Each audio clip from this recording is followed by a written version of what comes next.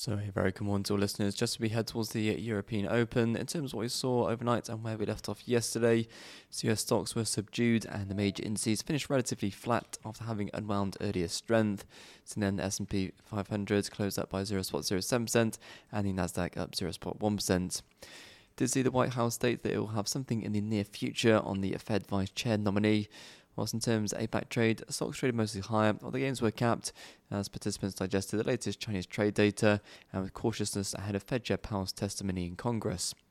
In terms of the breakdown, the ASX 200 that paired losses after RBA rate decision, where it hiked rates as expected, but provided a slightly less hawkish tone in which it noted the board expects further tightening of monetary policy will be needed, which was a subtle tweak from its prior guidance that the board expects further increases in interest rates will be needed.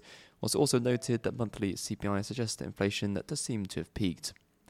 The Nikkei 225 that shrugged off the early weakness to trade marginally higher in the aftermath of the softer-than-expected labour earnings data, including the largest decline in real wages since May 2014, which reduces the likelihood of a soon exit from the BOJ's ultra-easy policy.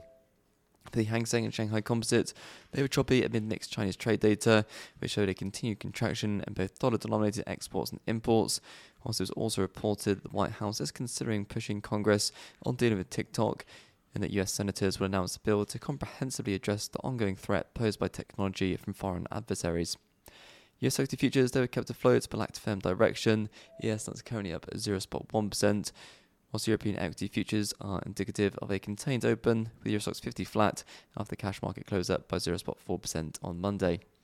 In FX markets, the dollar index was lackluster, with price action confined to a tight range as participants await Fed Chair Powell's testimony to Congress. Euro dollar marginally gained and approached closer to the 107 handle after yesterday's hawkish remarks from ECB's Holzman. Whilst cable benefited from the recent softness in the dollar and had resistance around 120.50. Dollar yen remained indecisive and continued to oscillate on both sides of the 136 level, whilst antipodeans were mixed with Aussie dollar pressured post-RBA.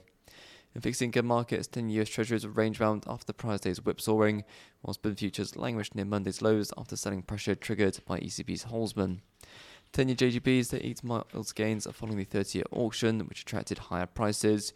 Whilst the crude space futures took a breather after yesterday's rebound, and with WTI stalling at near $81 a barrel, while spot gold was relatively unchanged amid an uneventful dollar. Copper futures, they were lackluster as participants digested the latest trade data from China.